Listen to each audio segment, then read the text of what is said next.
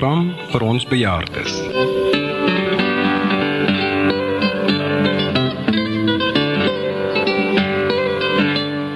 This afternoon we have a special program where the first half we paying tribute to the late Maulana Ihsaan Hendricks, inshallah.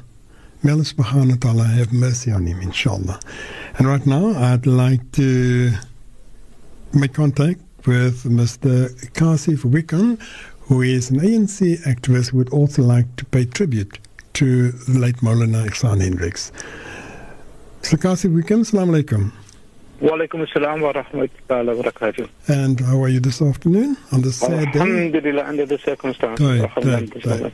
So, Mr. Wickham, you would also like to pay tribute to the late Maulana Ihsaan Hendricks. So without further ado, Bismillah. Indeed, today is a very sad day for us as activists of South Africa and as international revolutionaries for the people of Palestine. I've had the good fortune and privilege of having Maulana in my life for the past 15 odd years or so. He married me, he christened and gave the names of all my children. And he was a friend, a brother, a comrade, a spiritual leader. As I call him, my commander-in-chief. He had the ability to set aside his personal views on issues for the greater good of our community and our country. He had the ability to provide leadership under very trying circumstances. He understood that the Muslim community of South Africa must be close to the state and must be close to the body politic of our country. He understood and he propagated the fiqh of citizenship, where he said that as South African Muslims, in fact, we are living in a country under a just rule. As South African Muslims, we are living in a country where, as a minority religion, we have freedoms to practice our deen unsurpassed globally. He, in fact, held the view that the Middle East can learn from this model of South Africa, where we peacefully coexist with our fellow brethren from the other faiths. He acknowledged the freedoms we had to protest, to propagate the struggles that we face as a country, as a community, and also to propagate the struggles of the Palestinian people. He was consulted widely, and many people don't know this. The Department and the Ministry of International Relations often I would accompany them to Maulana Ihsaan's home or to the offices of the Muslim Judicial Council, where he provided input on what South Africa's position should be on Middle Eastern politics. He was widely respected and widely acknowledged for his intellectual abilities and his ability to analyze the issues which face our country, our community, and the world. So indeed, a sad day for all of us as activists. So you say that the passing on of Maulana will indeed leave a wide gap in the work that is done in helping those that were downtrodden. Indeed, Maulana used to call me often for assistance on issues, and it was never about him, it was never about his family, it was always about somebody who needed assistance.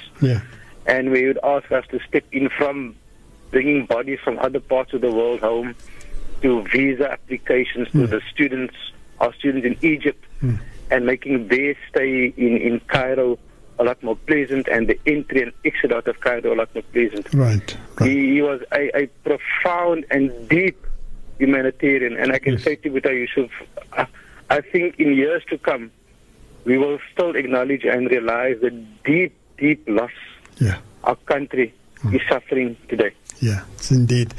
So, for the family of the late Maulana that might be listening to you right now, what would you like to tell them? We want to say to the family of Maulana Ihsaan Hendricks, both in Cape Town and in Worcester, we thank them, we say shukran to them for allowing us to share in his life, for allowing us to take advantage of the time that he had with us, the limited time he had in a day. And even when he was ill, he would command us from the comfort of his bed and tell us what to do and how to do things. We really, really, really acknowledge that. I must also add, Dr. Yusuf, Maulana Ihsaan comes from a very rainbow family. And he proudly used to tell the story of how his Christian grandmother would take him to madrasa and walk him to madrasa in the dusty streets of Worcester. He proudly said that when his Christian grandmother passed on, how he was given the opportunity to say a few words and to provide a eulogy at a church service. And that was the beauty of Maulana Ihsaan, his ability to transcend deen, his ability to transcend race, and his ability to transcend cultural groups, while at the same time maintaining his Islamic faith and maintaining his Muslimness. And that we're going to dearly lose. And to continue his legacy, we must practice the type of Islam that he propagated, an Islam of inclusivity, an Islam of wasatiyah, of the middle road, a progressive Islam, a revolutionary Islam, a humanitarian Islam. And that I will vow to continue in his name, inshallah. Ameen, inshallah. Would you also say then, Takasif, that one of the things, as you were talking about the upbringing in Worcester, one of the things of Maulana, even being world-renowned, he was never ashamed of his non-Muslim upbringing. At first. In fact, Dr. Yusuf, he celebrated that, and he always made reference to that. He always proudly spoke about Henry Fester, who was his cousin. And if you will recall, at the funeral of Comrade Henry Fester, the ANC flag was first unveiled in South Africa in Worcester. And Maulana Ihsaan was very proud that his family had played a role in the struggle of the liberation of our country. And the role that he played as a South African and as a leader of our community in maintaining that struggle post-democracy, and even reminding the South African government and the ruling party of the role that it should play. In as much as he supported them, he was very harsh when they stepped, in his own way, when they stepped out of line, and he thought he stepped out of line. And of course, Dr. Yusuf, who can forget the fiery speeches that he could make with no notes in front of him? Nothing. Completely no notes in front of him. He could speak for 15 minutes on any issue. And longer. And longer. And he could, and when you lived there, you thought that you could take on the world and you could face any bullet. Definitely. Which were to come your way. That was the revolutionary Maulana Ihsaan. That I so dearly am going to miss. And that I love, because I've worked with him also when it comes to speeches and that. And I would always admire the way he commanded the English language. And of course, and then in between, when he would break into the Arabic, it would just be fluent, just moving over to and then coming back to the English. It was just perfect. And like you said, yes, Marv? And Savor Afrikaans. Savor Afrikaans ook. And you know what I also admired from the late Maulana, and it feels funny at this stage still to talk about the late Maulana, but what I admired of him when he would be on air with me and we did the Palestinian program, because we started that a few years ago, he would make very fiery statements, and before he did that, he would say, and this is from me. Maulana, me, Ihsaan Hendricks. It's not from the radio station. It's not from. In other words, he would stand for what he wanted to say, and then he would fire it. But I was in meetings with Maulana, many and at the Muslim Judicial Council, and he would listen to everybody's views, and when it was done, he would provide leadership and give a position. And the Shuhuk of the Muslim Judicial Council respected the position he gave. And if Maulana said that was the line, then that was the line that they took.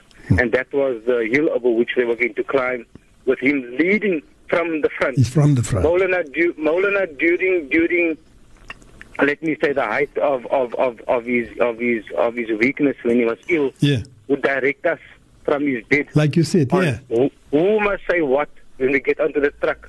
At Parliament. Who must say what? Who must speak? When must they speak? And so someone say, nee, daai moet nie praat, hulle praat te lank. Dat hulle geen kan staan.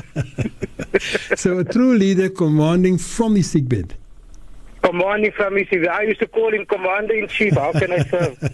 And say, ja, Kasi, waar is die ander soldaten? Yes, we will really miss Maulana. May Allah subhanahu wa ta'ala have mercy on him. Allah grant him a high place in Jannah, because he really stirred the community and made the community really aware of what it is that the Palestinian people are going through. The other ulama, people pay respect to them. They are doing their best, but I'm sorry to say that Maulana did it the best. He did it. He did it. Even on the recent issues of the entire Shia Sunni schism. Yes. He even stepped into that. And he provided the wasatiyah, the middle road, on how to deal with these issues. Right. And how, and I mean, I don't want to speak out of context on his behalf, but he would say that this particular issue must not divide us as a community, must not divide us as Muslims. There are other bigger issues we should talk about. And he always used to say, and I say, Maulana, die ANC wil hê Maulana moet na die function toe kom en sê, I'm not a praying priest. As jy iemand die dua wil maak en vra nog iemand, maar as jy wil hê ek 'n opinie gee, dan sal ek kom. Ja, that's Maulana geweest, nee? So let's say he was a big person, figuratively and otherwise, eh? Yeah. Qasim, shukran. Final word from you. Afwan, all the very best. Assalamu alaikum. Wa alaikum assalam wa rahmatullahi wa barakatuh. And it was all said about the respected Maulana Ihsaan Hendricks.